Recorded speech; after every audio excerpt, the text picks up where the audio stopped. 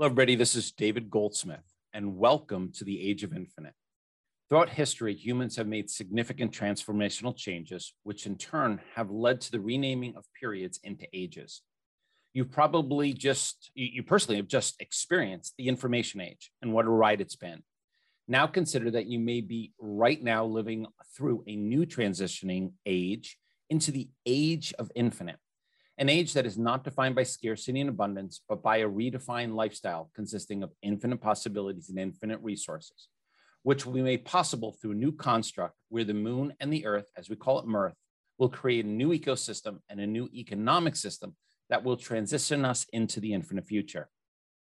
The ingredients for an amazing sci-fi story that will come to life in your lifetime. The podcast is brought to you by the Project Moonhot Foundation. We're looking to establish a box with a roof and a door on the moon. We were named Project Moonhot by NASA through the accelerated development of an Earth and space-based ecosystem. Then to use the innovation, the paradigm-shifting thinking, and the endeavor, and then to turn that back on Earth to improve how we live on Earth for all species. Today, we're going to be exploring an unknown future where we can thrive. With us today is Jan Werner. Also, Jan, great to have you here. Hello. So here's Jan's brief introduction. Everybody who's listened to a podcast knows we don't spend a lot of time here. Jan is the president of the National Academy of Science and Engineering. Previously, he served as the Director General of the European Space Agency. He's been the chairman of the executive board of the German Aerospace Center, DLR. And one interesting piece of facts while I was reading through his bio is that he spent some time living in Japan investigating earthquakes and safety near nuclear power plants. I thought that was kind of cool. And one last thing before we start, and this is something that I've had to add because individuals who listen to podcasts think this is all scripted, that I've got a ton of questions in front of me. This is how the podcast actually works. We find a guest that we think would fit the profile, what we're looking for. We send them some information. They get to learn a little bit about who we are. We have a call to decide on what topic this individual would like to talk about. We don't have the topic. We don't say you need to speak on this. And surprisingly, what they end up talking about is often far off what we originally thought they would. Then the guest is left on their own for a period of time to design their own format, their own structure, what they'd like to talk about. And then we come here to have the interview. So this is the first time I'm hearing, just as the first time you're hearing, the information that Jan is going to be delivering. So let's get started. Jan, do you have an outline for us to follow? Yes, David. So for me, the most important thing is let's have the question of why in the foreground. So why are we doing space and how are we doing it? But first, the why. The why question is normally forgotten, and we just say, okay, we do this, we do that. So before that, if you can give me the whole outline, then we will come back and we'll hit all of these. Okay, so the why question, it's number one.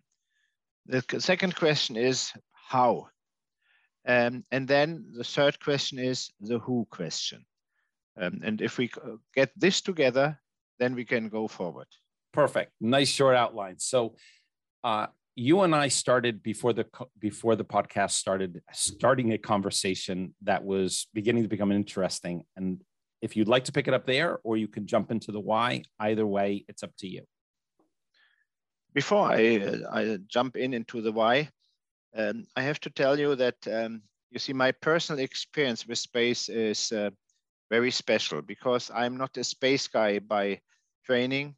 I'm a civil engineer by training, and most of my life I was not doing any activity in the space area. So I was first a civil engineer in an office, and I was a professor for civil engineering.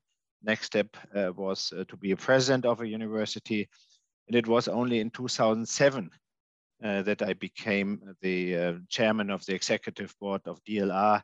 And with that position, I came closer and closer to space. However, of course, as a private person, I followed all the things in the 60s of the last century, starting even earlier with Sputnik in 1957, where I was just 3 years old. But my father showed me up to the sky and said, "Look, Jan, there is a satellite." I did not know what the word of satellite means, and I did not see any Sputnik. But if your father tells you something when you're 3 years old, then you believe, first of all, it must be important. I had a German father too, so I completely understand. Yes, and from that point on, I followed all the space activities, but I was never thinking about coming into space. And now looking back, in an age of 67, looking back to what I did, I can tell you that maybe also for the institutional space, I was not the right person at all time, because for institutional space, you need a very special personal position. You have to accept that politicians are always right. And I did not do so. You have to accept that the space in itself is, and the institutional space is not really characterized by contents, but more about what is the next job we can do. And therefore, that's the reason why I said the why question is for me the most important. So before you hit that, then you said accept that the politicians are always right. That's a bombshell in my head. So what do you mean by that? Yeah, the institutional space in all countries of this world, they are following what the politicians are saying. That's my observation. And if the politicians are saying Earth observation is very important, they do Earth observation. If they say pioneering is very important, they do pioneering. So the institutional space is not really defining its way by itself. In some cases they do, but normally they don't do it. And I tried to really look first to the why question and then say, okay, after I have answered the why question, then to look how and what to do. And this, of course, is not always directly in the same directions as politicians believe. There is one additional point which I have to mention at this time. Science, and especially space science, are not calculated in political terms. I got several times when I proposed something, politicians were asking me, do you really complete this within my term as minister, within my term as whatever? Yeah. And so there was no value to it. It was just, did it have a political value? Yes, exactly. And this is for me, maybe that was my biggest mistake in my whole life, that I never accepted that. What would you have done differently if you had accepted it? Yeah, I just want to say, because there would be big differences. The big difference would be when I shave myself in the morning, I could not look into the mirror if I followed them, because that would not be Jan Werner. And this is really a problem, because you can say it in a positive direction. You have to be very flexible in this institutional space. You can also say it in a negative way. You have to be a follower and not a leader. So do you feel that you had, I mean, I'm trying to summarize the entire term. Do you feel you had impact, or you feel you were the tail being wagged by the dog? I had impact. I was lucky enough that in some areas I had really an impact. In some areas, the impact came either never or later. And this was during my whole life. It was not only in space, but in space it was extreme. It was also before that, when I was a president of a university and so on. So I had some ideas not only created by myself. Sometimes the ideas came from my coworkers or other people. And I believed, okay, this is a very good idea, which brings us forward because it answers part of our open questions. But then I had to learn that in this publicly financed frame, it's very difficult to get really disruptive ideas realized. So you see that what you hear is that I have, of course, some positive feelings about my past, but at the same time, I think I was not successful enough because some of the ideas I had, I could not realize. Well, this is not far off. You might know Mamber. I'm trying to think of his first name. Mamber from NanoRacks. Yeah. He grew up at the same time as my mom did. So we ended up doing an interview, and he said on there, one of the biggest mistakes or one of the biggest challenges to the ecosystem of Beyond Earth is agencies. He said, instead of organizations working to improve their performance and go to markets, what they do is they form their company and then they try to sell everything to the agency. And he said, there is no air industry. There is no water industry. They don't have industries, but we've classified this as space. So every country wants to have one. And every time they do it, it actually diminishes the possibilities of moving forward. That was his take. Yeah, his take was right, with some modifications. I decided, when I was at ESA, I tried to define 5 roles of ESA, 5 different roles. Number 1 is to be a research and development agency. This is what NASA is, this is what ESA is, this is what the national agencies are. Fine, excellent. And through this research and development, they are also doing management of missions, paying industry to deliver some parts, and then the whole structure is developed and produced. This is only one role, and this is a role which does not fit, from my point of view, as the unique role for the future. There are 4 other roles which are as important as the first one. The second one is to be a partner of industry.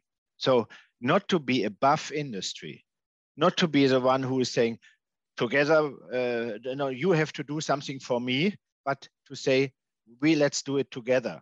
Public-private partnership. This is something ESA is doing, but not to the amount I would like to see it. The third one is to be a customer, because our system of space has changed dramatically. We are talking about industry 4.0, in industry in general terms.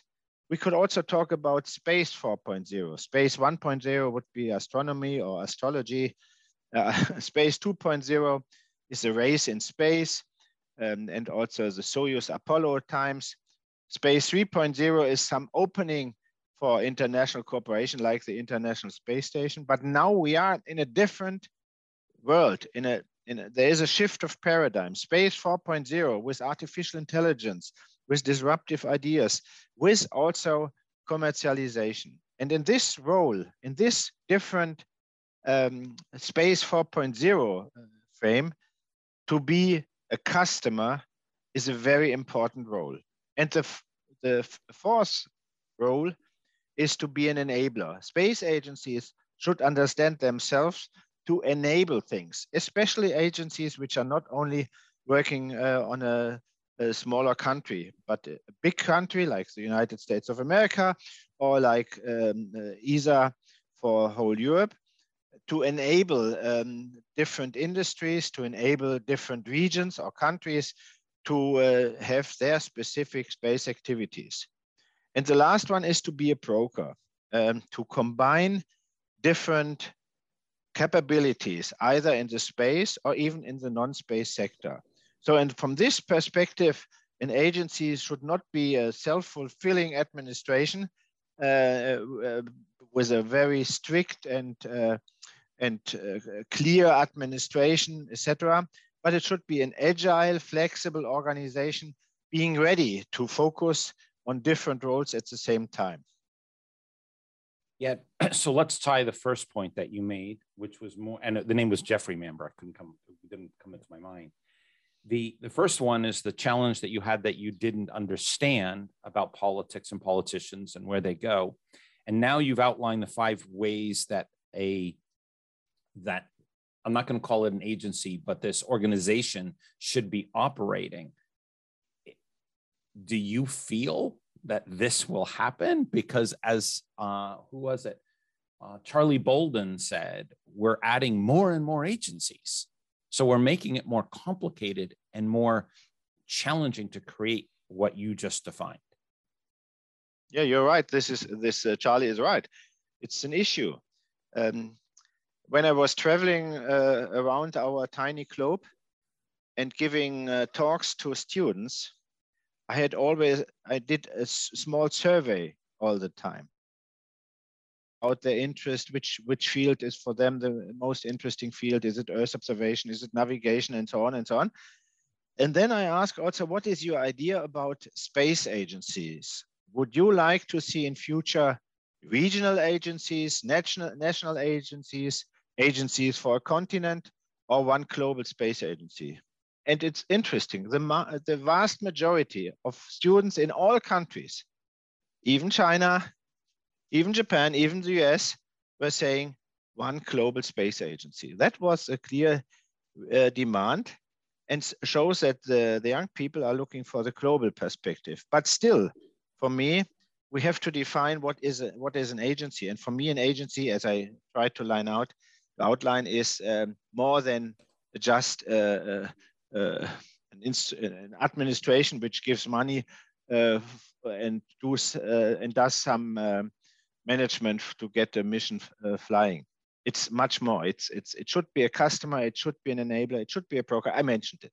So now that you're out of it in a new role, different role, not saying new role, different role. What if you were to give me advice? I'm trying to navigate this too, trying to learn. If you're going to give me advice to help to get from the political side to what you're articulating, what should we do? It seems so far from the realities of today that I really would like to know how you would plan this out. I believe it's not that far. I think it was in 2018 or 19 in Colorado Springs. I was heading a panel discussion, moderating a panel discussion of space agencies leaders. And there were heads of agencies, of bigger ones and smaller ones. And I asked exactly the same question, which is behind your question. I asked them, what about in 25 years, what about space agencies? There was one leading a rather big agency saying, nothing will change. We will have exactly the same situation as today, what space agencies are doing. Another two were saying, no, it's not like that. In 25 years, most of the space activities will be something like commodities, for instance, Earth observation or telecommunication, which is already more or less commercial. So we will change what we are doing. We will have a different setup. And then there were two heads of agencies which said, we don't need an agency in 25 years. Space is then really part of the ecosystem of our world. It's not a specific area. It is just one area, and we don't need space agencies at that time. And I believe between the second and the third answer, there will be the reality. My personal opinion was when I started at DLR, the German Aerospace Center, I showed a picture, PowerPoint picture to people showing what will happen in the future. And I moved a lot of the different topics like navigation, Earth observation, telecommunication, more and more to the commercial market. I still at that time thought that security, that exploration and science will remain public. Now I have to change my mind because we see also that private companies are entering into the exploration area. They are also entering into the science area. And so maybe security is one thing where still the national interest is so strong that that will not be given directly to industry. But if you look to what is going on in, for instance, in science, then of course, many of these instruments which are used to do science are not produced by the scientists themselves. They come from industry. Now, some specific instruments might come from the scientists, and that's the same for space. We will see in the future that also in science, industry will be just a company which is offering to the agencies as a customer scientific missions. While you're talking about this, I'm thinking back when Project Moon Hut first became initiated, one of the constructs that I tried to outline is that the ecosystem, while it seems very small, that everybody tends to say they know each other, I would say it's not very small. It's actually very large. If there's a company in Guangzhou that makes gaskets that go into a rocket and they go, let's say they're a $20 million a year business, but they only get an order once a year for $100,000, and that becomes the product, and they're part of the space ecosystem. People would sometimes get it, but I remember someone from the European Space Agency, which was interesting. I said to her, I told her this scenario, and she said, well, David, if you look at it that way, then the space industry is huge. And I said, yeah, kind of it is. There are a lot of individuals who are servicing all forms of the industry, whether it be training or software or hardware. It could be creating a part, might not be their primary application. But the more that there's opportunities for companies to be able to use parts, services throughout the ecosystem, it will become an integral part of our everyday life. No different than this call might be using a satellite. I went downstairs, I had some food, it was freeze dried. There were, firefighters wear outfits that come from inventions through beyond Earth activities. So I think we shall see that integration happen. But on the political side, don't you think those politicians will fight back? It might be, but I mean, this point you mentioned is very important. So NASA called it the COTS, that we take really things directly off the shelf, that this is really also part of the future of space. And yes, I believe this is true. We don't need to certify each screw. And this has to be understood. The politicians see in the agencies a part of their power, and therefore they love agencies. I will give you another example. You see, my son, his PhD was about carbon fibers and fixings of carbon fiber structures to other material. And he used screws for that. Okay? So he fixed the carbon fiber material with screws to some metallic structure. In his thesis, and he investigated about the behavior of these carbon fiber reinforced part. In his PhD examination, one of the professors asked him, so can you tell us more about the screws you were using? What was the material? What was the Young modulus? What was, they did not ask, but what was the color? And so on and so on. They asked about these screws. And my son said, I did not care. I took them off the shelf, yep, which is for scientific examinations a rather brave answer. Yes, but he was right. It was right, and he was right, because it was not about the screws. It was about the carbon fiber behavior, and that does not, it has no relation to, in this case, to the behavior of the single screw. If the screw fails, then it's a different story, but the screw did not fail. So he was right in giving this answer, and I believe this is the same for space. We should not look into space as a totally different industry where each and everything is different, even the color of the screws. That's not the right view. And therefore, we can have in space more and more also companies which are not so far not active in space. And this means also a shift of paradigm towards commercialization. If you look to Elon Musk, for instance, what he is using, not all the parts are really coming from space and were certified for space at the very beginning. Of course, if you go to a higher risk area like human space transportation, you have to be careful. But in other areas, one should be brave enough to focus on the main aspects and not on the each and every tiny part. We do that already in high risk scenarios. If you're going to build a submarine, if you're going to build a rig on a platform rig, if you're going to build a structure that's 30 stories high, you have to have certain characteristics of the types of materials you use, the type of design you use, but that's normal. That's a normal approach. Is there are certain strengths, materials that work better than others. I completely agree with you. I'm trying to, I don't know if I said this in our pre-talk, not today, but earlier, is that we have to get past the point that believing space is an industry. Space is not an industry, it's a geography.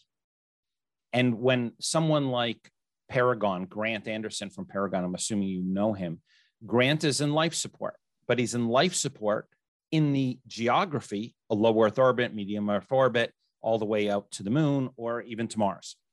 He's in the geography, but he could also be life support in a hospital. He could be life support underwater. And so if we take this word, are you in the space industry? No, you're in the telecommunications industry, and you're using space you're using low Earth orbit as a tool.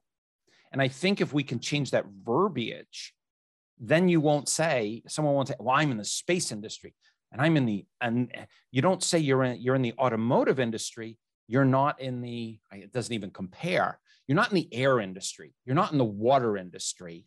You're not in the land industry. You're in the construction industry. You're in the yacht building industry. We take this term, and I think it separates individuals more than it does unites them, the way you're discussing. You're right. You're right. There's one small disagreement which we have, which you had also in the previous discussion. You called space a geography and just a geography. And I said, and you said this is not right, I see also space as an infrastructure. Not the satellites are the infrastructure, like on the streets are an infrastructure, not the cars. And yes, therefore, I agree. I would agree with that as an add-on to it. So I would say, I would say space is not an industry; it's a geography and can be built into an infrastructure. Exactly. Okay, then we are in agreement. Yeah, that's actually I love that, and I'm going to. I don't hope you don't mind. I'm going to use that and say that we kind of collectively created this because that helps a lot. Right. And therefore, we always have to look what are the special conditions of this geography. Number one, what are special requests coming from using it as an infrastructure? Yes. But this is not, that means space is totally different and there must be a space industry. As you mentioned, we have no air industry. We have no soil industry. We have no water industry. We have industry working in water. We have industry, we call them plane industry, or it could be filtration systems. It could be scrape. It could, exactly. There's so many, but those are the industries. Like, you don't say it's the car industry because you make cars, but you don't make air. And there's also, there is no, we really don't have an air agency. We don't have a land agency. In the same we sense. have like land agencies, we had, but different way. But in a different way. And we don't have a water industry in the same way. Yeah, and this was, by the way, that's what you mentioned, that argument earlier. And in the discussion, I was explaining from Colorado Springs. Also, so one of this agency leader who said, we don't need an agency in 25 years, said exactly the same. He said, we do not have agencies for all other areas, so why should we have one for space? He said exactly that one. And to me, as a I'm going to non-beyond Earth to say, if you hear I use the word beyond Earth, I use that because I'm trying to be more precise in the definition of where we're working or talking about. When I say space, to me, in my head, it rattles like we're not talking about anything that's concrete. So this individual in 25 years, the hope is individuals will understand that you really can't have a day on Earth. You can't live a day on Earth without interacting with innovations that came directly from your mobile phone, cordless power tools, whatever. You can't, that were offshoots of innovations that came out of, or people who left a job and went to work for somebody else and used what they learned to create a new form of mouse or a cup or something else. Our lives are integrated into the Beyond Earth ecosystem. It's just, it is. We can't live a day without it. Yeah, but for this development, in order really to understand that space is just, not only just, it's in geography and in infrastructure, of course, a lot of work has to be done. And maybe for that purpose, agencies can be helpful by really being enablers. I come back to the roles, by being enablers, by being partners of industry, being a customer of industry, and being a broker. So because this geography space needs special development. And there I see for the next upcoming years, I see also a very strong role of agencies. But this role should look to really the changing, the shift of a paradigm, and should not stay in the past. I mean, NASA did a great job with all these support of private companies. ESA is on that path as well. And I believe this has to be accelerated. Okay, so great segue. I've got this question that jumped into my head, and I really want your honest opinion on how to get here. And I know you're not saying non-honest answers, more right. Direct. We have teams all over the world helping us. We have structural engineers all the way through to accounting firms. I mean, the range is very diverse. And we don't go after or interact to some degree with agencies. We don't spend the time with them. We don't spend with military. We are looking purely commercial. That's where we spend our focus. We're very quiet in terms of what we're doing because we just want to do the work. Now, if we were to interact with, and let's use your home base, the European Space Agency, and we didn't want them to dominate us, we didn't want them to dictate the rules, we didn't want them to say, well, you can't work with Russians. Well, there's a difference between Russians and Russian government. Well, you can't work with the Chinese, which we've heard from people. I said, well, wait. Are you confusing the Chinese government with 1.4 billion Chinese people who are amazing? I've worked there. They're great people everywhere. And so we kind of avoid them. If we were to interact with them to get them to understand what you just outlined, besides sharing the audio, how would you suggest if we came to you, we could get that participation where you're not using politics to move us and geopolitics to interact, but you actually said, yeah, we would like to be a part of this and we will do our share. How do you do that? I have no real solution for that. Okay, thank you. Because I was trying during all my time as being a head of German Aerospace Center or the European Space Agency, I was always trying to communicate that cooperation is an enabler and competition is a driver. And this holds true for regional areas as well as for the global areas. And I don't see any reason why I should not cooperate with people around this tiny globe. Now, people are saying in that moment, wait. The human rights in China, you cannot work with China because of human rights. Huh? That's a very quick answer, which you get immediately. Absolutely. And I lived in Hong Kong for 10 years, so I heard that a lot. Now the question is, let's assume that all the other countries have the same human rights and the same values, which they don't have. Huh? Even within Europe, we have quite different understanding of values, etc. But let's assume for a moment, let's assume the whole world except China and North Korea have the same values and understanding of human rights. Do you believe that then isolation of China and North Korea will solve the issue? No, of course not. Isolation never helps. So therefore, one has to find ways of cooperating to enable things, and not by forgetting your personal values. I also believe one should not put the own values just under the national values or the continental values or whatever. So I'm not fighting for European values. First of all, I'm fighting, or I'm convinced about my own values. Lucky enough, they are more or less equal to the European values, but this is just by chance. This is not by decision. And then if I see people with different opinions, that's fine. If they have different values, which I believe are very bad for humans, and that might happen, then I will not isolate this person. I will try to convince him or her about my opinion. And the best how you can do it is through cooperation. There's 7.45 billion, 7.6, whatever the number is, billion people today.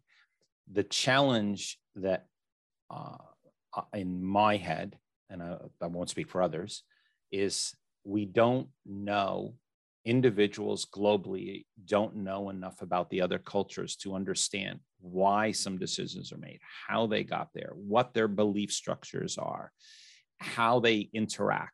It's when you go visit a country and you go on a tour and you come out, you didn't go to the country.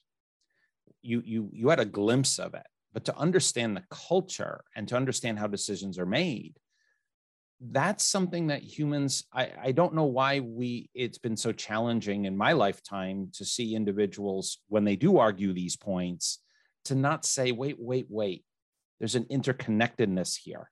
There are reasons or non-reasons for things happening. Explore more, find more, learn more. And it's a gut reaction that, you're not going to deal with the Chinese, are you? Of course we are. Of course we are. And then, what do you mean? They say, where are you coming from? Well, the Chinese do this. I said, do all Chinese do that? What's the government? And you have to separate people, governments, decisions, regions. Not every German's the same. And I could say that because my father was German. Not every Luxembourg is just the same. Not every French person is the same. And I believe, David, what is important, you also have to question your own system, your own values. And maybe my values today are different to the values I had some 20 years ago. And I hope that they are different, because that means that I'm still able to learn. And I hope that in 10 years' time, it will be again, if I'm still alive, there will be again another set of values. I believe people, the values of people define really the value of a person. But this is a personal decision and not a global decision and not a global value evaluation. When I first landed in Hong Kong, maybe this is somewhat useful. When I first landed in Hong Kong, this person took me in. Her name is Hazel, and she was absolutely amazing. And one day we were sitting in her kitchen, and I looked at her because I was trying to get a framework of her thinking. And I said to her, if you were to give a police report, how would you give it? And she looked at me. Now, in Western culture, I'm going to assume, at least where I grew up, United States, it's hair color, it's height, it's blonde hair, blue-eyed, and whatever. You'd give this list. And she said, well, number of eyelids, 1 eyelid, 2 eyelids, no eyelids. So my mind is blown at this point. The first thing she's defining is eyelids. She said, then the shape of the face, is it round, is it oval? The bridge of the nose. And I had to stop and think, if before hair color was around, the society she lived in, most people had black hair. So the definitions of how she looks at the world, what she sees, I had to understand that to be a better person living in Asia. And you have to give up your own thoughts to make room for others. I think that's what you're kind of inferring, is you have to be able to connect. And to make what you're saying happen, going back to the question I asked, how do you do it? And you said you don't know, which I appreciate that, that's what we're working on in our project. And I appreciate your candidness, your directness with that answer. So let's, because I love this conversation. I think there's going to be so much more. The why. Let's get to number one. That was my feeling. We should come back to the why. So we're starting at why. Yes. Yeah. No, I love it. And thank you, Jan. This is exactly the conversation I personally want to be having with someone like you who's seen it from your perspective. So thank you. So let's go to why. Why are we going to space? And there are different answers in different cultures. So for instance, if you ask a typical American, he might answer because of pioneering, because of being the first, something like that. You will not hear the same from a European. Again, it's a stereotype. It's not each and everyone, but more in general terms. I had a discussion with that about with Charlie Bolden several times, because when he had his asteroid redirect mission, I asked him also the why question, and he said pioneering, Jan. You have to understand it's pioneering, and we would be the first one. And I said, I understand, Charlie, but for us, in order to convince also the German taxpayer and also the government, we need to have a better answer than just pioneering. And this is for all the different missions, it's the same. So why do we go to space? There's a general answer. This is because humans always try to get beyond, from the caves, out of the caves, from a continent to another continent. But this is not a sustainable answer.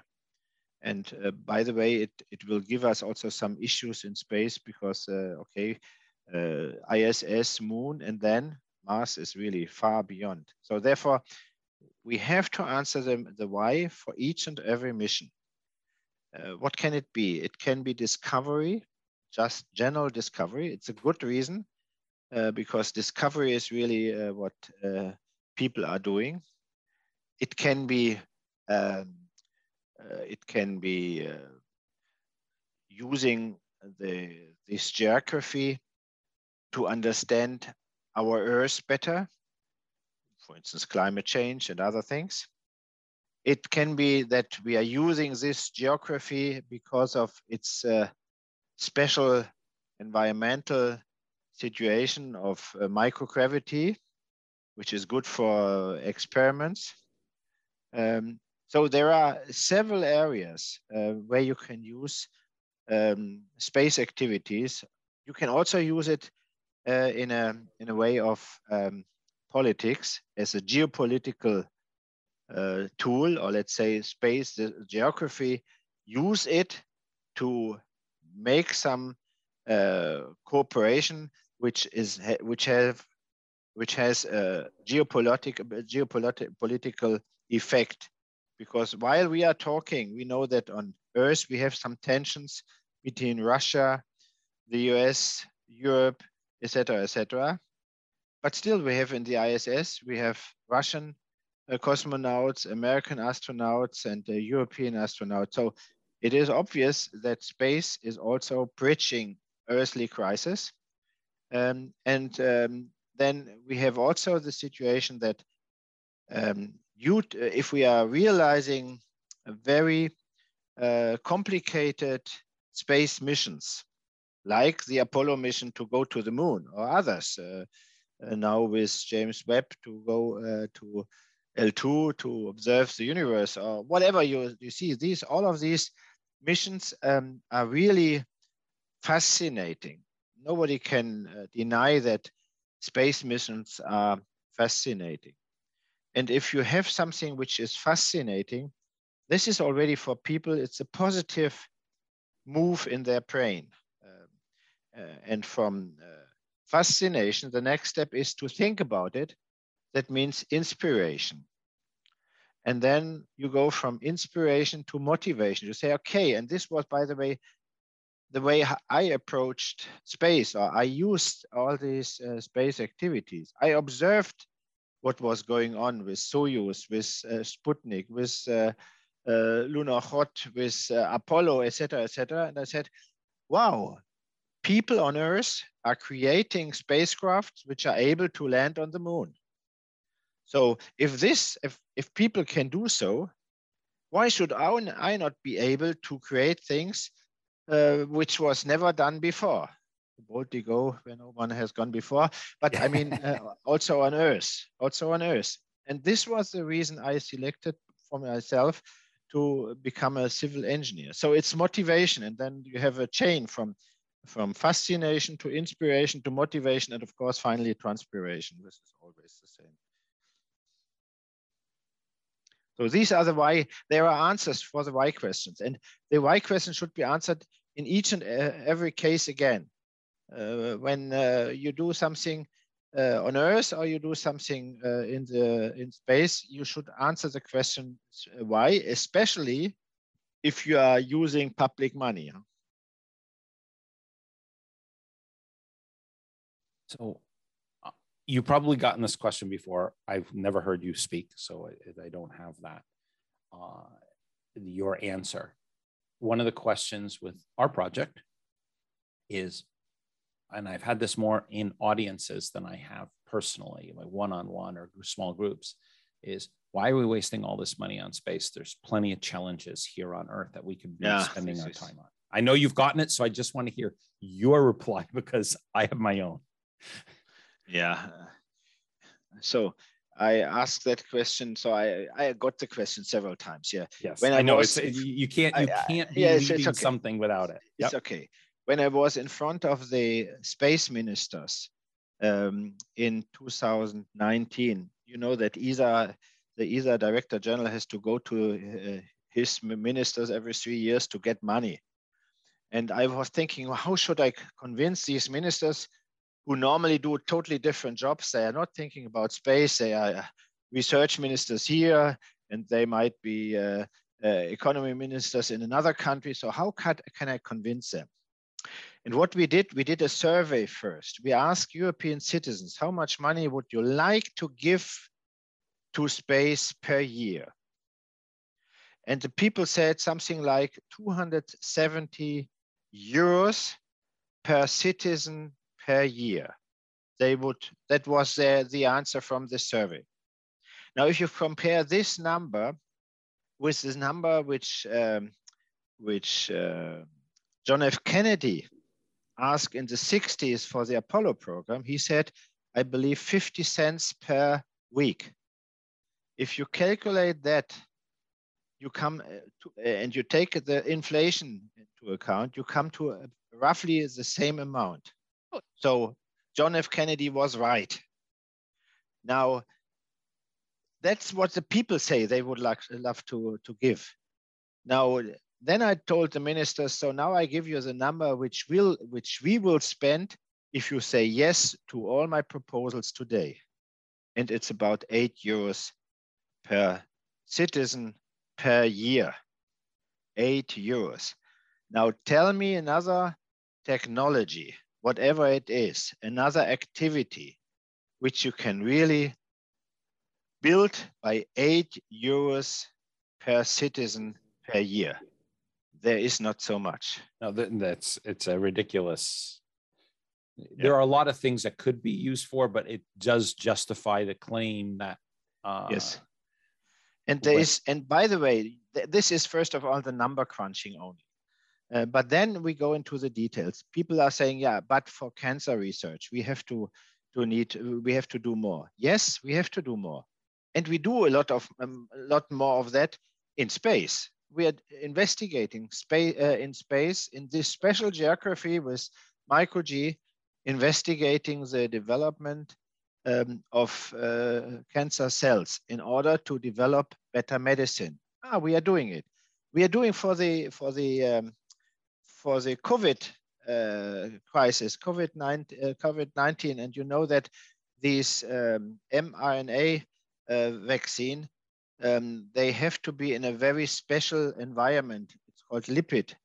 And this one was also investigated in space. So it is also, even the COVID vaccine has some direct relation to the ISS research and so on. And I could give you hundreds of examples from the research, but then look to other areas. So for instance, you have the climate change, which will be a major challenge for humans. And it's not only the climate in 100 years, it's also the weather which is changing.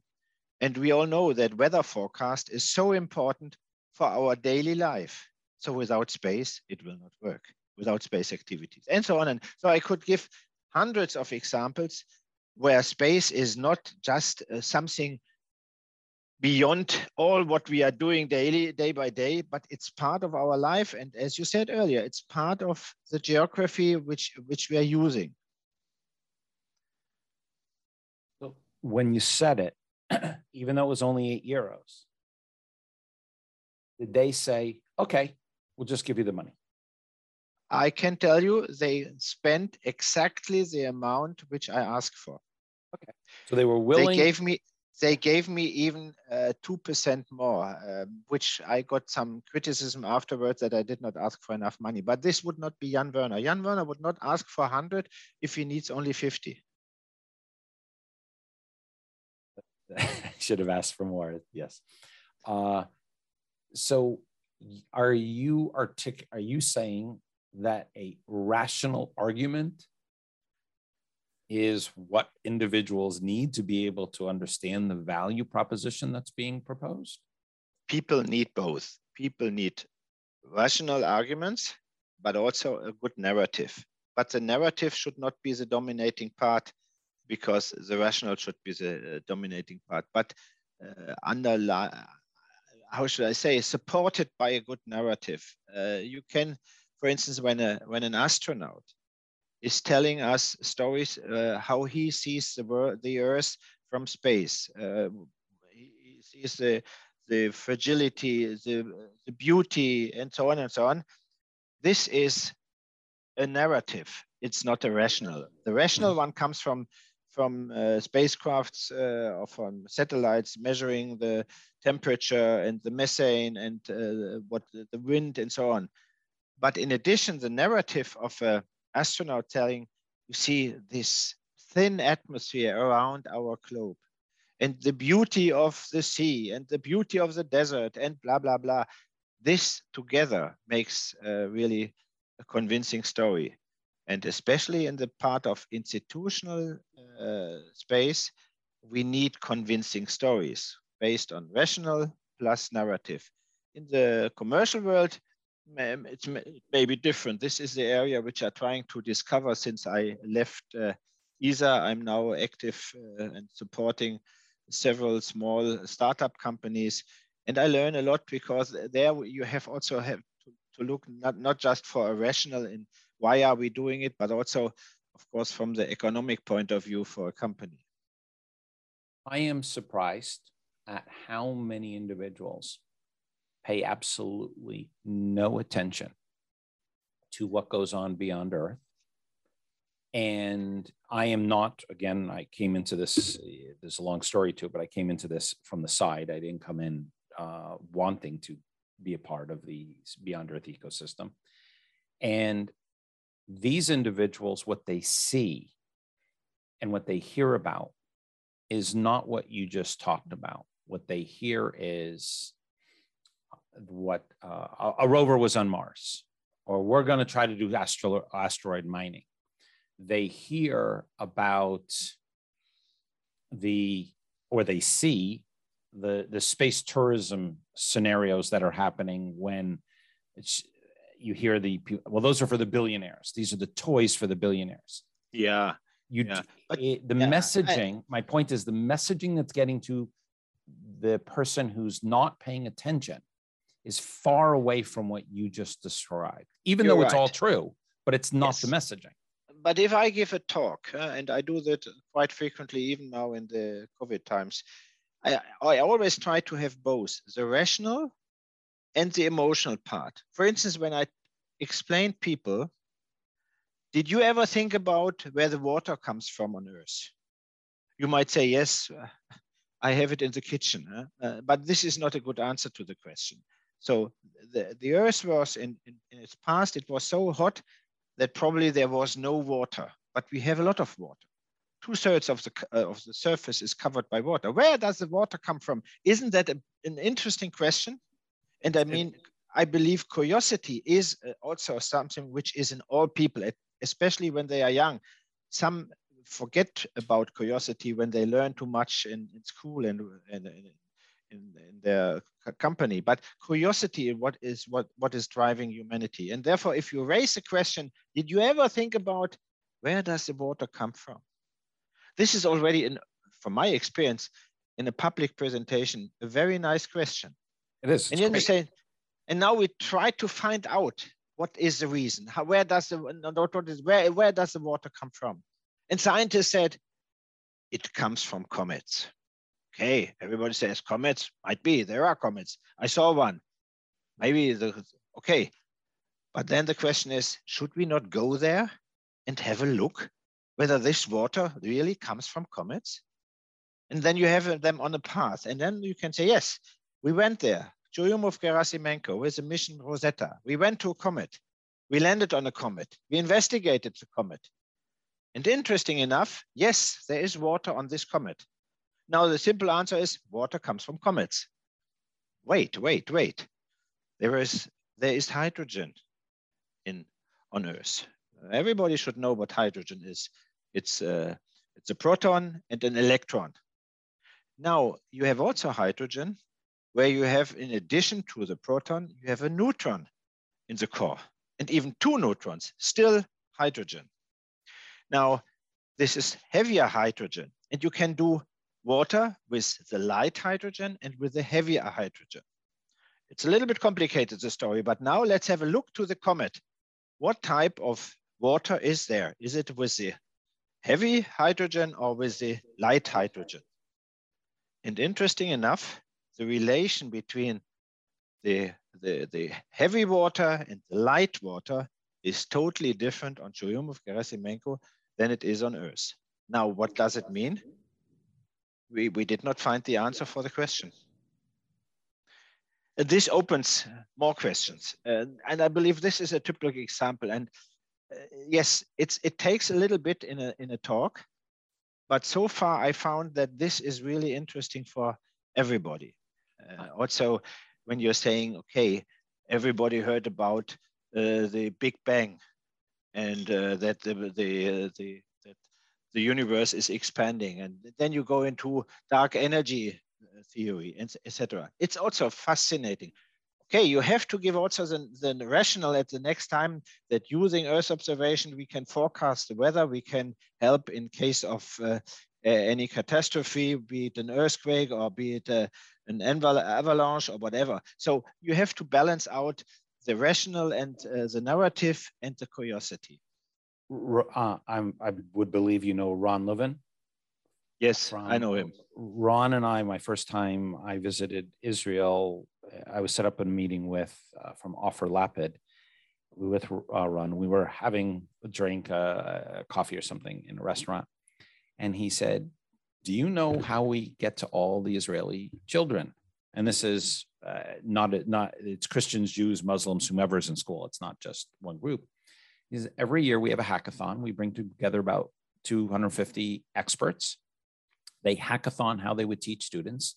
And every year in every school, we send individuals in to talk to the children. And if you think about it, if you're 4 years old and you hear something that no one else in the world is learning about, and in 5 years old, you hear it, and 6 years old, and 7 years old, and 8, and 9, and 10, when you come out the other end of the pipe, if there is one pipe of education, you have a whole new set of questions to be able to ask about the potential future, not only of beyond Earth, but even new materials or ways of living or interactions or psychology or movies. And this is the main secret of good education. You have to put not knowledge into the people, but you have to teach them to go beyond all existing levels of knowledge. This is the secret of what people are calling education. I believe the word is not so good, but this is really where it starts really to create the future. If we give the spirit to young people that they are supported by going beyond all existing knowledge. Well, I love that you asked the question. I do similar types, not as scientific as yours, to try to get individuals who argue, why are you spending time on this? That's one of the big questions. You could be spending your time on so many other things. Why this? And I use a questioning philosophy too. I will say, well, what do you do for a living? Well, I run a business, or I'm a lawyer, I'm this. And I'll say, why do you do that? Why don't you become a farmer? I don't want to be a farmer. What are you doing to improve Earth? And no answer. I said, well, If you walk someone through a series of why did you get there? Why are you doing this? They'll realize that they're doing it for reasons that they don't even realize.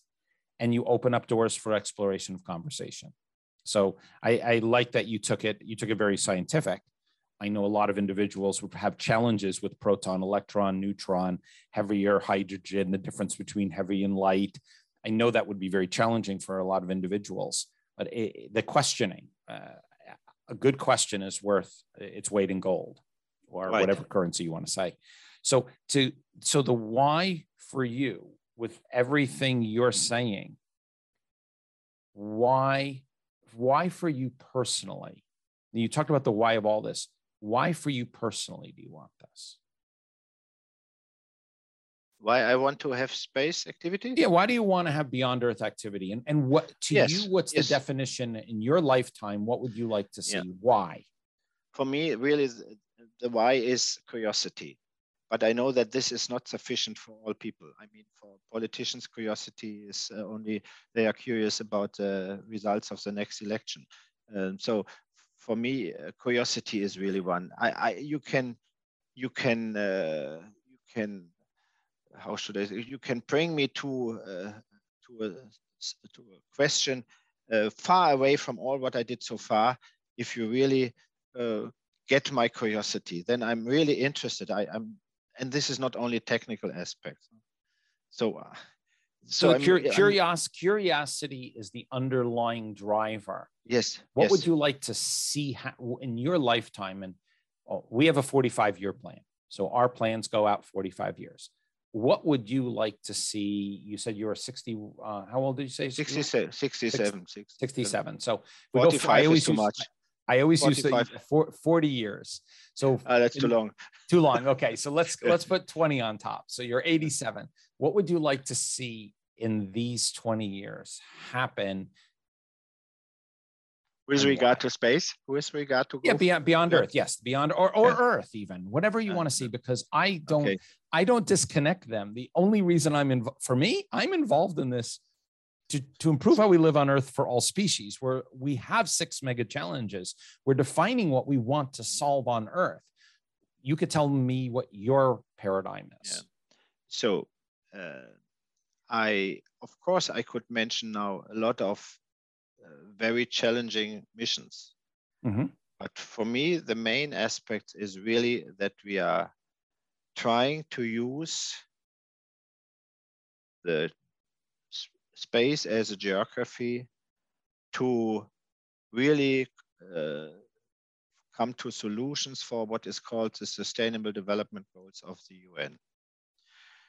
Because we have challenges on Earth, and it's so broad. It's hunger, it's thirst, it's people being poor, people. So you know all of this. So there are these 17 Sustainable Development Goals. I always believe that there was one missing. This is handling the migration. It's not in. I was always surprised that that would be 18 then. What they can do is they could take off number 17, which is to do the 16 and substitute in this one. Yeah, that would be possible, or to put it as the 18th in, because 18 is even better for any picture. The challenge in my mind with the 17 SDGs, which I'm glad that individuals are working on it, is to have a target of no hunger, no poverty is a real challenging. Exactly. It's too massive. And then there are definitions in there. For example, there's one that says strong institutions. Yeah. And I would argue that US, Russia, Germany, China, these are strong institutions. So there's a lack of definition, and it depends on your perspective. What is for me, the Sustainable Development Goals should not talk about nations, should not talk about institutions, should be just focused on a peaceful and good living of the individual. Very simple, very simple. And for that purpose, I hope to see in the next years that we are developing something. So I'm really, right now, we see this conflict, Ukraine and Russia. Yeah. And this is a typical example where maybe I'm too stupid. I don't understand the problem. And yeah, one has to solve the issue. I don't know. You see, I did also the mediation for the Frankfurt airport. Okay. They wanted to have a new runway, and there were of course opponents saying no new runway, and some people were saying, we need a new runway. So how do you solve such a question? And you can then try to, when I explain it, you can try to transfer it to the Ukraine-Russia conflict. So how do you solve this issue? You make a survey, how many people are against or in front, or you are looking, like politicians are always looking for compromises. They say, okay, that means you don't build a full runway, but only half the length. Well, what do you build? You see that it doesn't work. Oh. And therefore, we at that time, I learned about an example where you can understand what you have to do. If you have one orange and two people would like to have the orange, what do? Compromise would be to cut the orange in two halves.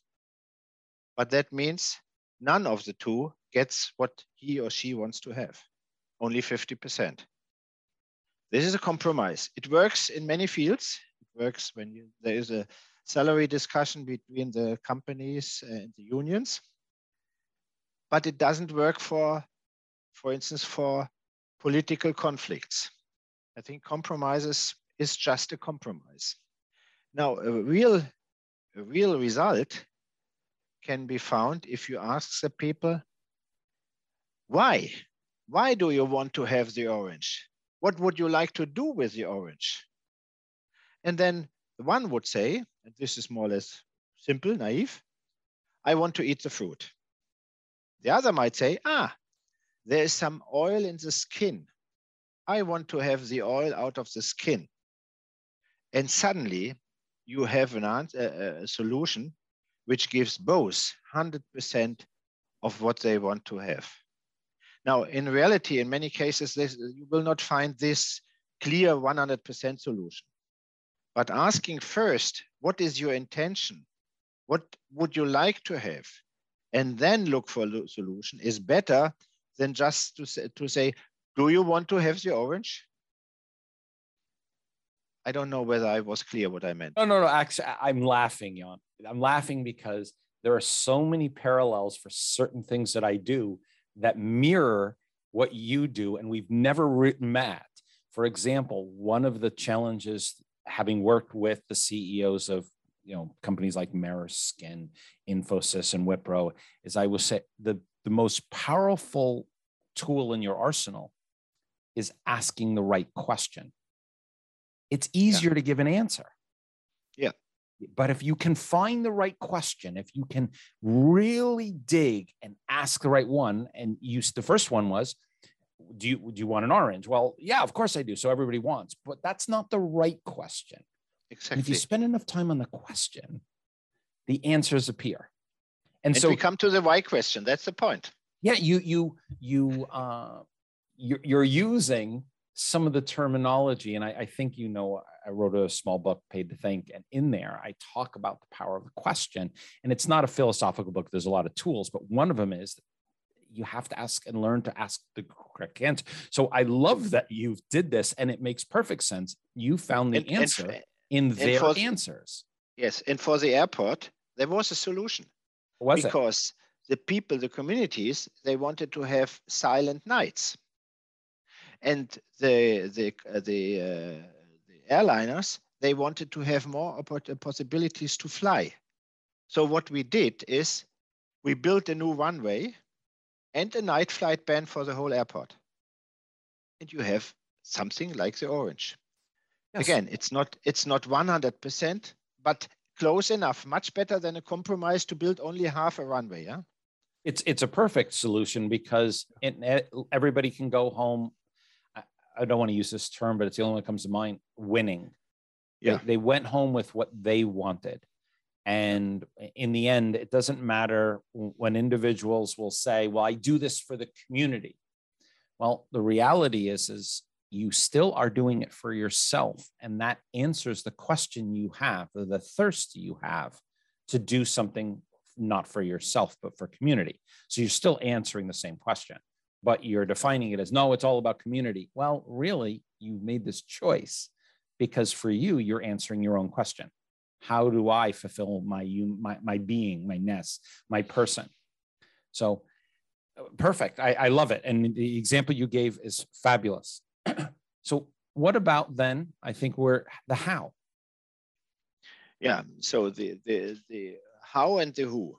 The how and the who is very important. So we have the why.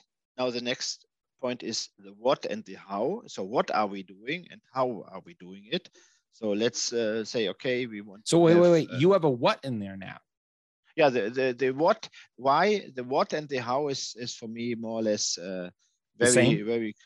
very close, at least very close. Okay. Well, I'm again. I think I told you I take notes. So we have a what. We're gonna answer what and how. Yes. So the what and how. So if you learn now, if you answered your why question, let's say, I want to really to understand the climate situation, and this is the point. The reason I'm doing some space activities. Then, of course, the what and how comes immediately. You say, okay, we put some satellites in orbit, which can measure the methane or the sea level rise or whatever, and the how is then more a trivial answer to that. So in this case, the what and how is rather simple. Now, if you look to other areas, for instance, to geopolitical points, then the what and the how is again, it's linked, but you can say, I want to have astronauts in space. That would be the what, and the how would be that we put them together with different nations. So therefore, the what and how is really very close. And yeah, that's the point. So the what and the how is for me that what is normally done in all these agencies and etc. But for me, the why has to be answered first. Yeah, you had tossed out the 25-year mark, and again, I won't go into it, but I actually use 25 years all the time. The how to get to the 25, meaning, and let me give you a scenario. You might not be right. The condition, a conflict between agencies, conflicts between countries that are happening at the moment, discrepancies on what the future should be in terms of low Earth orbit, medium Earth orbit, high Earth orbit, how many satellites, should you have these systems being created with tens of thousands of satellites, the robots taking satellites and throwing them into further orbits. So you have those conflicts. You have the political conflicts that are happening on the ground between individuals. There's currency. There's sea level water rise that's happening that could alter a lot of these, or weather changes that are happening. There's a lot of these things going on. So if you were to get the how in 25 years to this new future, which is, the title is An Unknown Future Where We Can Thrive. How do we get from here? And you probably have a lot of other things going on in your head that are going on. How do you get from here to there? Through personal responsibility and ethics. I don't trust rules as a major instrument to regulate. I know that they are there, yes, but to be very blunt, even without a law, I would never kill another person. I don't need a law forbidding me to kill somebody. And this means for the how, I hope that we will see in the future that these massive ideas of having constellations with tens of thousands of satellites without at the same time solving the issue of space debris, this should not be realized. So we need for the how in that respect also ethics and moral and responsibility to avoid that we have really too much debris in space. This is my personal naive position. I do accept if politicians come up with a regulation for that, but I'm not so sure that they will be fast enough, because the Musks and the Bezos and now also Europe, they want to have constellations with thousands of satellites. And you know that we had already accidents in space, yep. Iridium and Cosmos. We had a nearby accident between Starlink and an ESA satellite, Aeolus. Therefore, we have to avoid that we are really coming to what is called the Kessler syndrome, that we have so many debris particles in space that there is no good life for satellites any longer. So therefore, how do you get, so your personal responsibility is one issue or one topic. Yeah. And yet there are people who will kill people, and there will be people who will maim people, and there will be people who put people in slavery. So we have to include them as the human species. Unfortunately, unfortunately.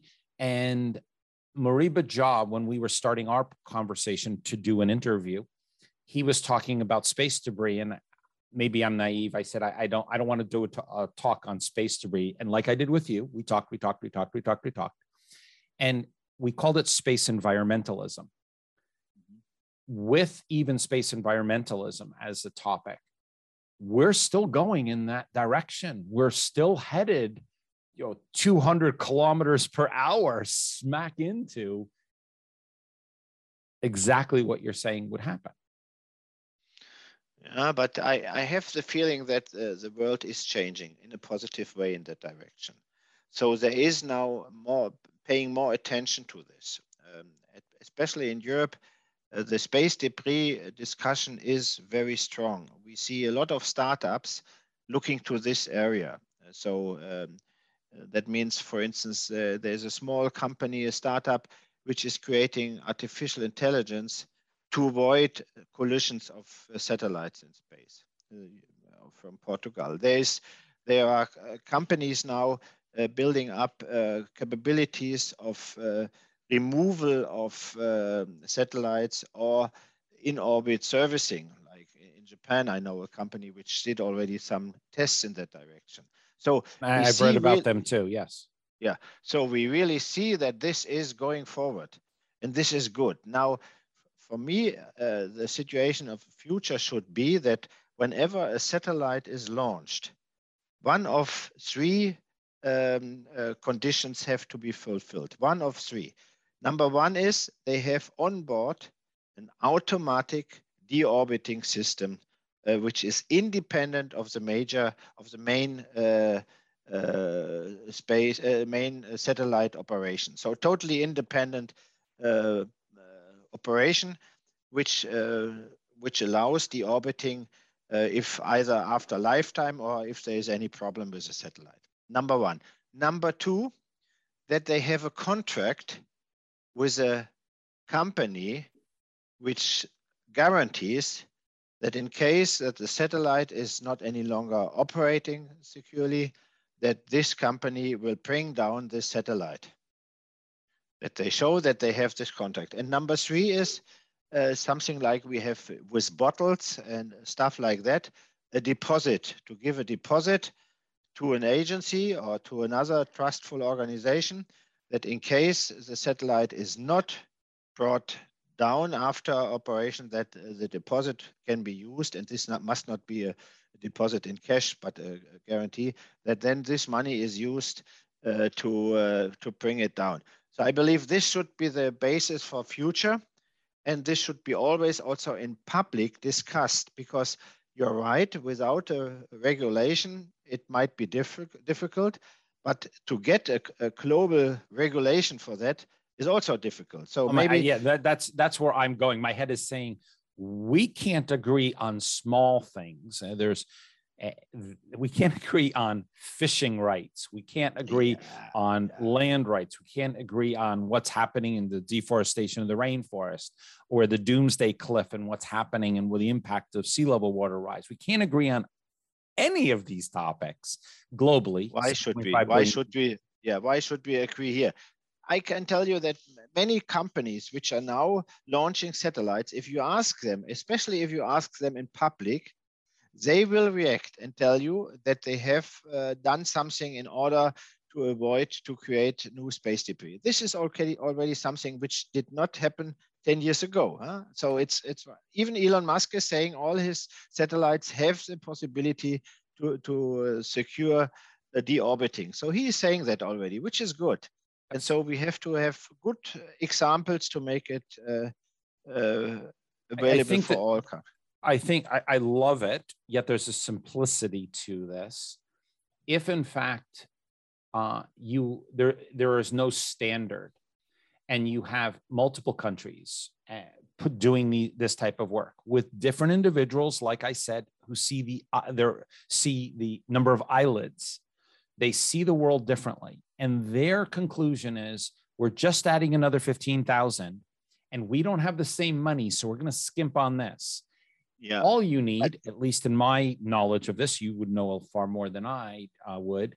All you need is one satellite to smack into another satellite, and you need to have one of them happen every few weeks, and we create a disaster zone around Earth. That's right. And therefore, we have to fight against it. I had when I was the DG of ESA, I defined space debris removal mission. And this one will be realized, I think, in 2 years' time. It takes a little bit longer than I wanted, but again, that's not the point. So the interesting thing was this mission, the idea of a small startup was, because we opened them, we told them, you can take whatever you like in space, which is owned by ESA, and you bring it down. Please select one part. And you know, we have in Europe, we have the Vega launcher and we have the Ariane launcher. The Vega launcher is a smaller launcher, and sometimes the Vega launcher brings 2 satellites at once in space. Okay, between the 2 satellites, there is an adapter called Vespa, not like the Italian motorbike. So it's Vespa. It's this adapter for Vega. Now, their idea was, because from previous Vega launches, there are some Vespas flying around the Earth. So their idea was to bring down one of these Vespas. And we said, fine. And they gave us a price tag for that. And we said, we were all lucky and happy and very nice. We have a good solution. We can be lucky. Now, then I looked in detail into this mission, which they were planning. And what they were planning was that it should be launched by a Vega launcher as a secondary payload.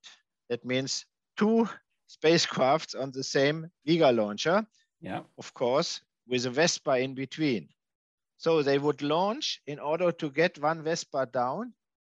At the same time, they would bring one Vespa up, which is not really convincing. And therefore, I said, we will not pay you for that mission because you are not reducing the space debris. And that was the target. So what is done right now, that they will do it. They will bring down a Vespa, which is in space already. And for the Vespa, which is on board of this flight, they will have an automatic, independent deorbiting propulsion system. So with this single launch, we will have space debris removal, space debris avoidance. And by the way, it's a way where ESA is just a customer. We will also have a shift of paradigm concerning the contract. So one can do it in space agencies. We come back to the question we had at the beginning. Space agencies can be a front runner or supporter of those types of ideas. And next time, it will be another company which will provide the same thing because they know this is something which is good. I love the idea, yet I think you, in a few times we've spoken, you probably know my mind is racing and I'm saying, okay, well, we're bringing on new space agencies, whether it be our friend Val, who just did the last podcast, and then brilliant podcast, and they have 230 people working in their environment. Then you've got the Indian Space Agency, and you've got in Japan, and all of these have their own whys. All of them have their own hows, and the coordination between them. I'd like to be optimistic, yet it's hard for me to say that this will be a ubiquitous, a very normalized way of doing business. I think there'll always be rogues. Yes, and that you're rogues right, makes it a challenge. But if it would be easy, I would never try to work in this area. It's Okay. I think it's hard. You know, it's again John F. Kennedy. Huh? It's very hard. So let's take it a little further, because we could talk about satellites. In 25 years, and not to be a futurist, but what do you, as a pragmatic person, and we're still on the how and the what, so I'm trying to figure this out. What would be the end in 25 years? What do you see? And how do we get there? I believe that we will see this space debris avoidance much faster. Within 25 years, I strongly believe that we will have also some new ideas how to remove debris. I mean, to remove satellites. The technology is more or less close to be realized, but we don't have good solutions for the smaller parts, for smaller particles.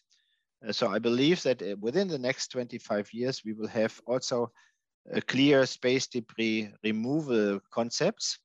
And I hope that we will have in this very special geography, and I take your term again, that we will see the circular economy and recycling also taking place in this geography, not only on the surface of the Earth, but also in space. Because many of the things we have over there are still, they still have a big value, a financial value. In orbit servicing, in orbit recycling, right. I hope that this is something we will see. So we're talking about robotics, taking satellites, reusing them, right. Or reusing parts, or doing low Earth orbit manufacturing of satellites using pieces. It also leads itself to the other side, which is the apprehension, destruction, and all the other parts that could happen. Not trying to always be negative, but that same technology could be used on the what was that just recently? And I don't know how true this is because I don't. But anti-ASAT, that happened. All the big countries did ASAT experiments, and I don't understand. If I would be the politician in one of these countries, I would never give a single euro, a single dollar, a single ruble for developing a robot to destroy a satellite. Why not? Because you see, I'm a civil engineer. A small piece of concrete is enough to destroy a satellite. Yeah. I don't need a robot for that. Not at all. So therefore, I don't see the danger that a robotic spacecraft is used for destructive purposes, because that's not necessary. If you want to be destructive in space, take a ball of concrete and just hit it. That's all. It's excellent. But this the military use of this geography is, of course, an issue, and I hope that this will not really go to Star Wars. We have there are people who call me about Project Moon Hut, and I've had these conversations because we do not approach military or agencies or governments in that way. And wow, these individuals have thoughts about how you have to have a full military within the Moon Earth ecosystem. You have to have military on the moon. We have to make sure that there's military. That's what's kept us safe. There's the argument, not just from Americans, these are from people all over the world. Well, the seas have been safe because the Americans have been able to keep the seas safe, but beyond Earth is not going to be that way.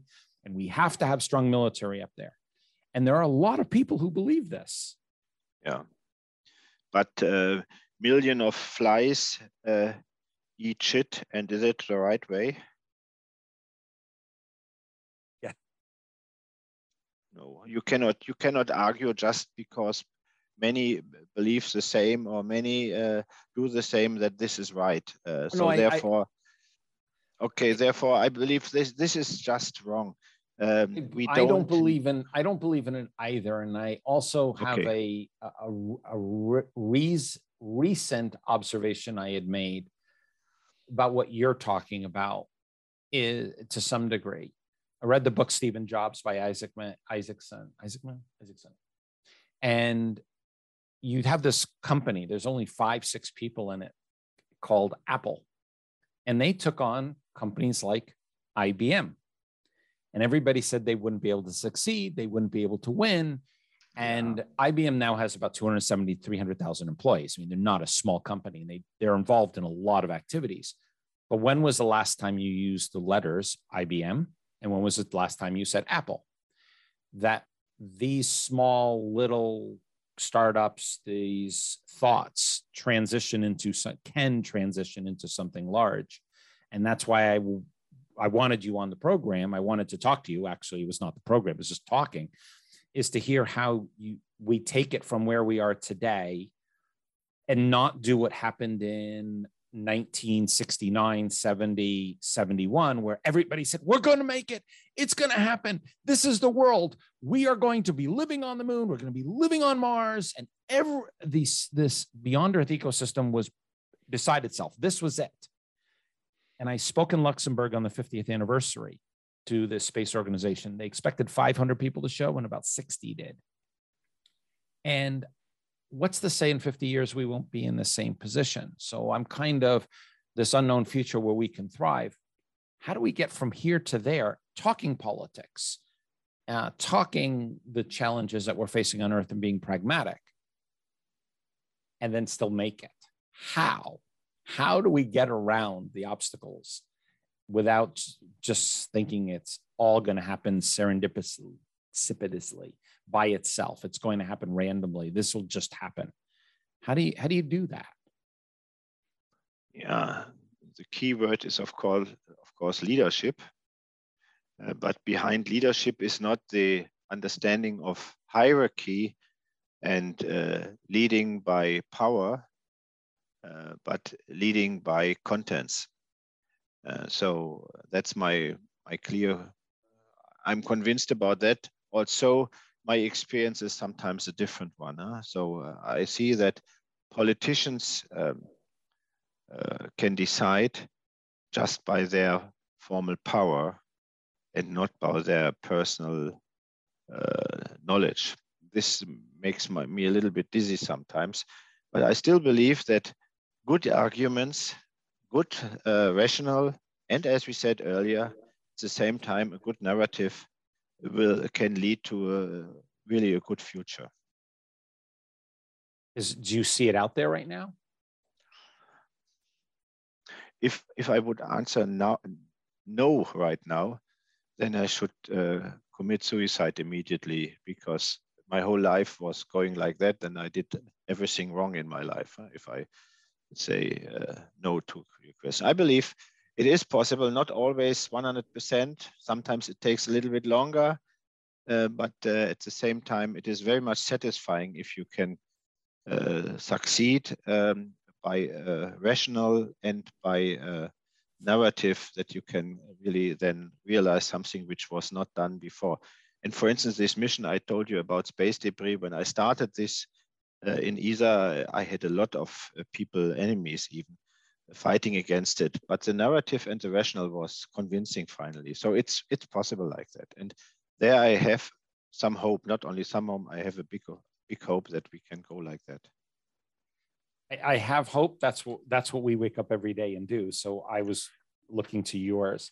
So the who, because that kind of ties into this. Yeah. Who's going to do this? Or what is your who? The who is, there has several levels. First of all, all these moral things and ethical things which we discussed.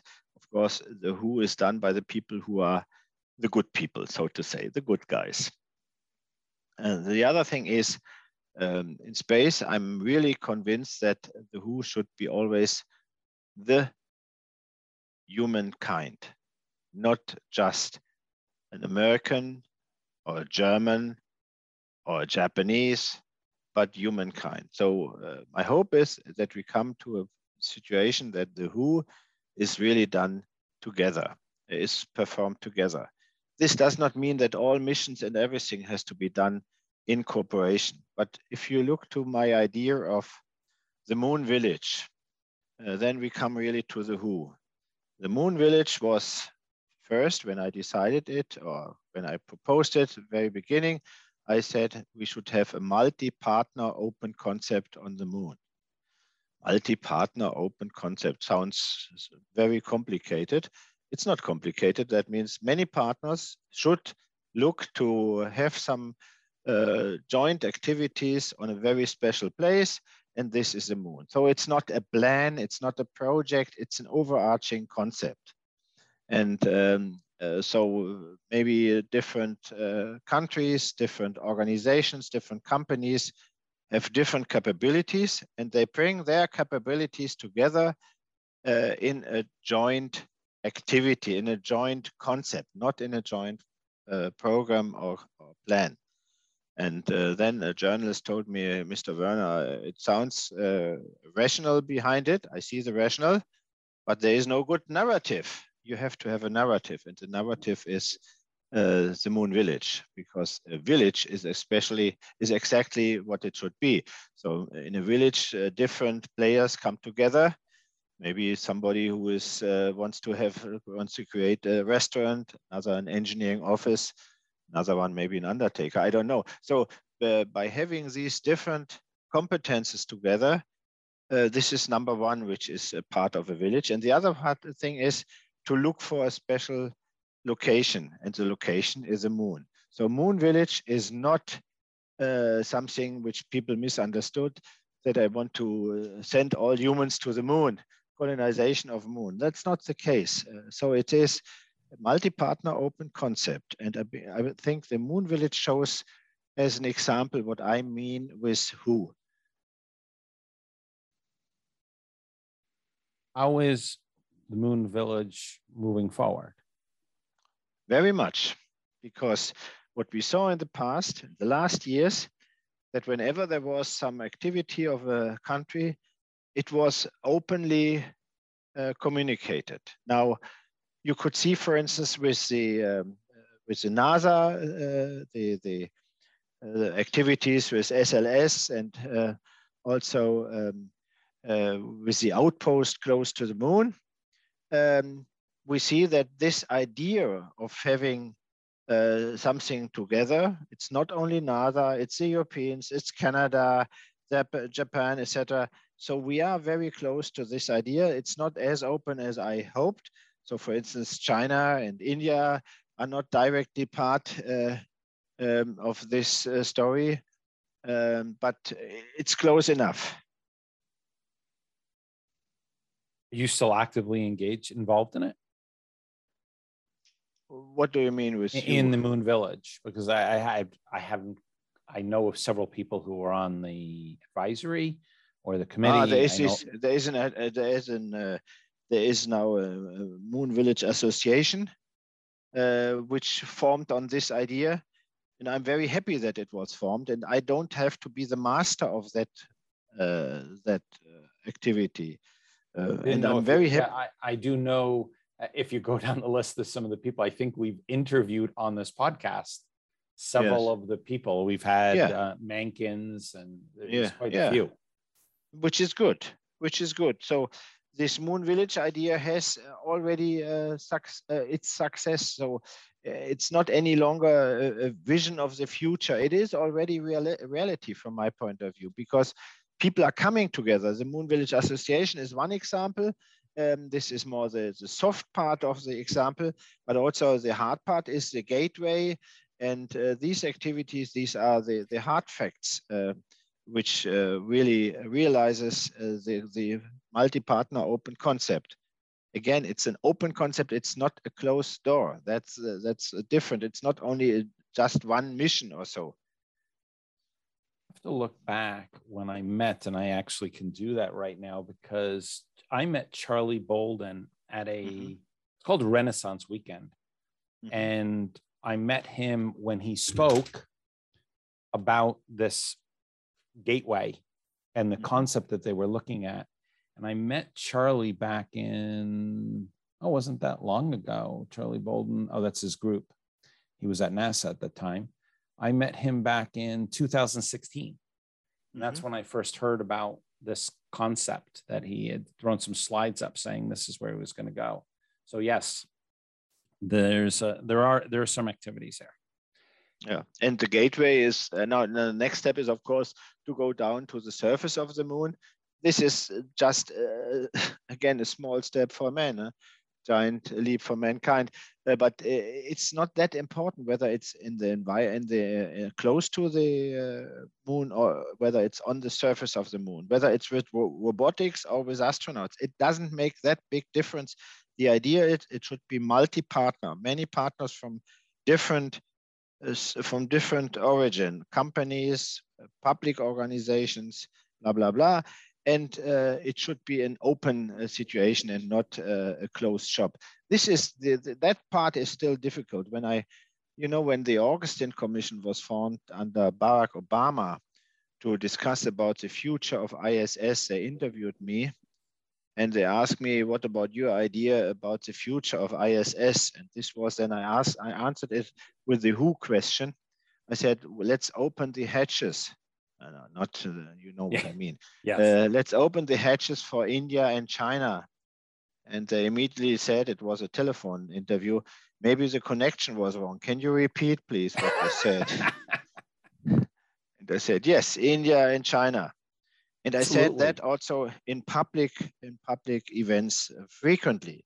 When we had at the IAF, the IAC discussions with the heads of agencies, I always said, the Chinese were there and the Americans. I said, let's work together. There is no reason not to work together on the ISS. But there is coming into Project Moon Hut, I didn't know anything about the fact that how many things the Russians did first. I mean, it's absolutely incredible.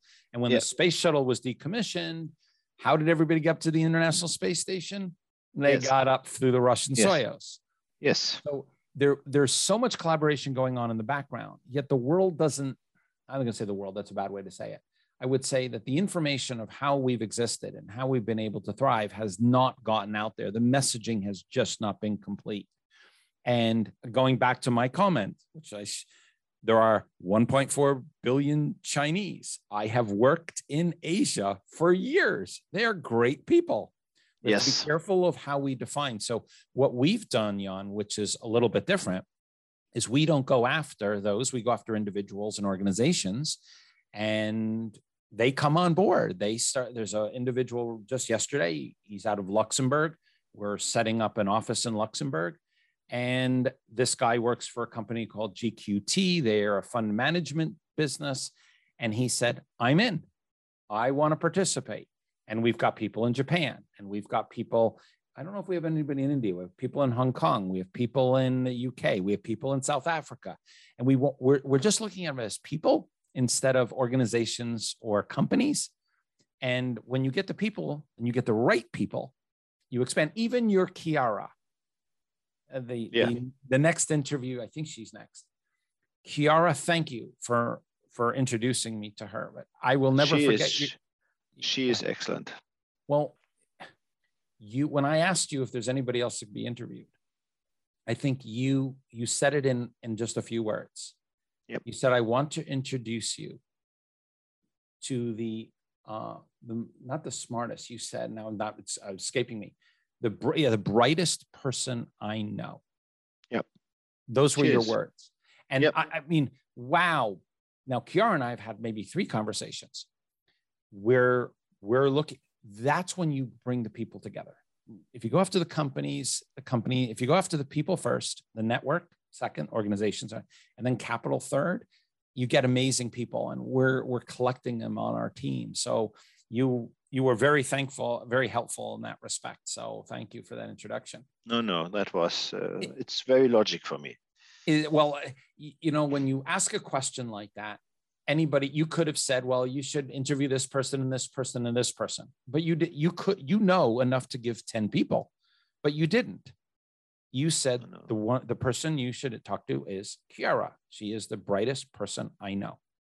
Yeah. And that says a lot.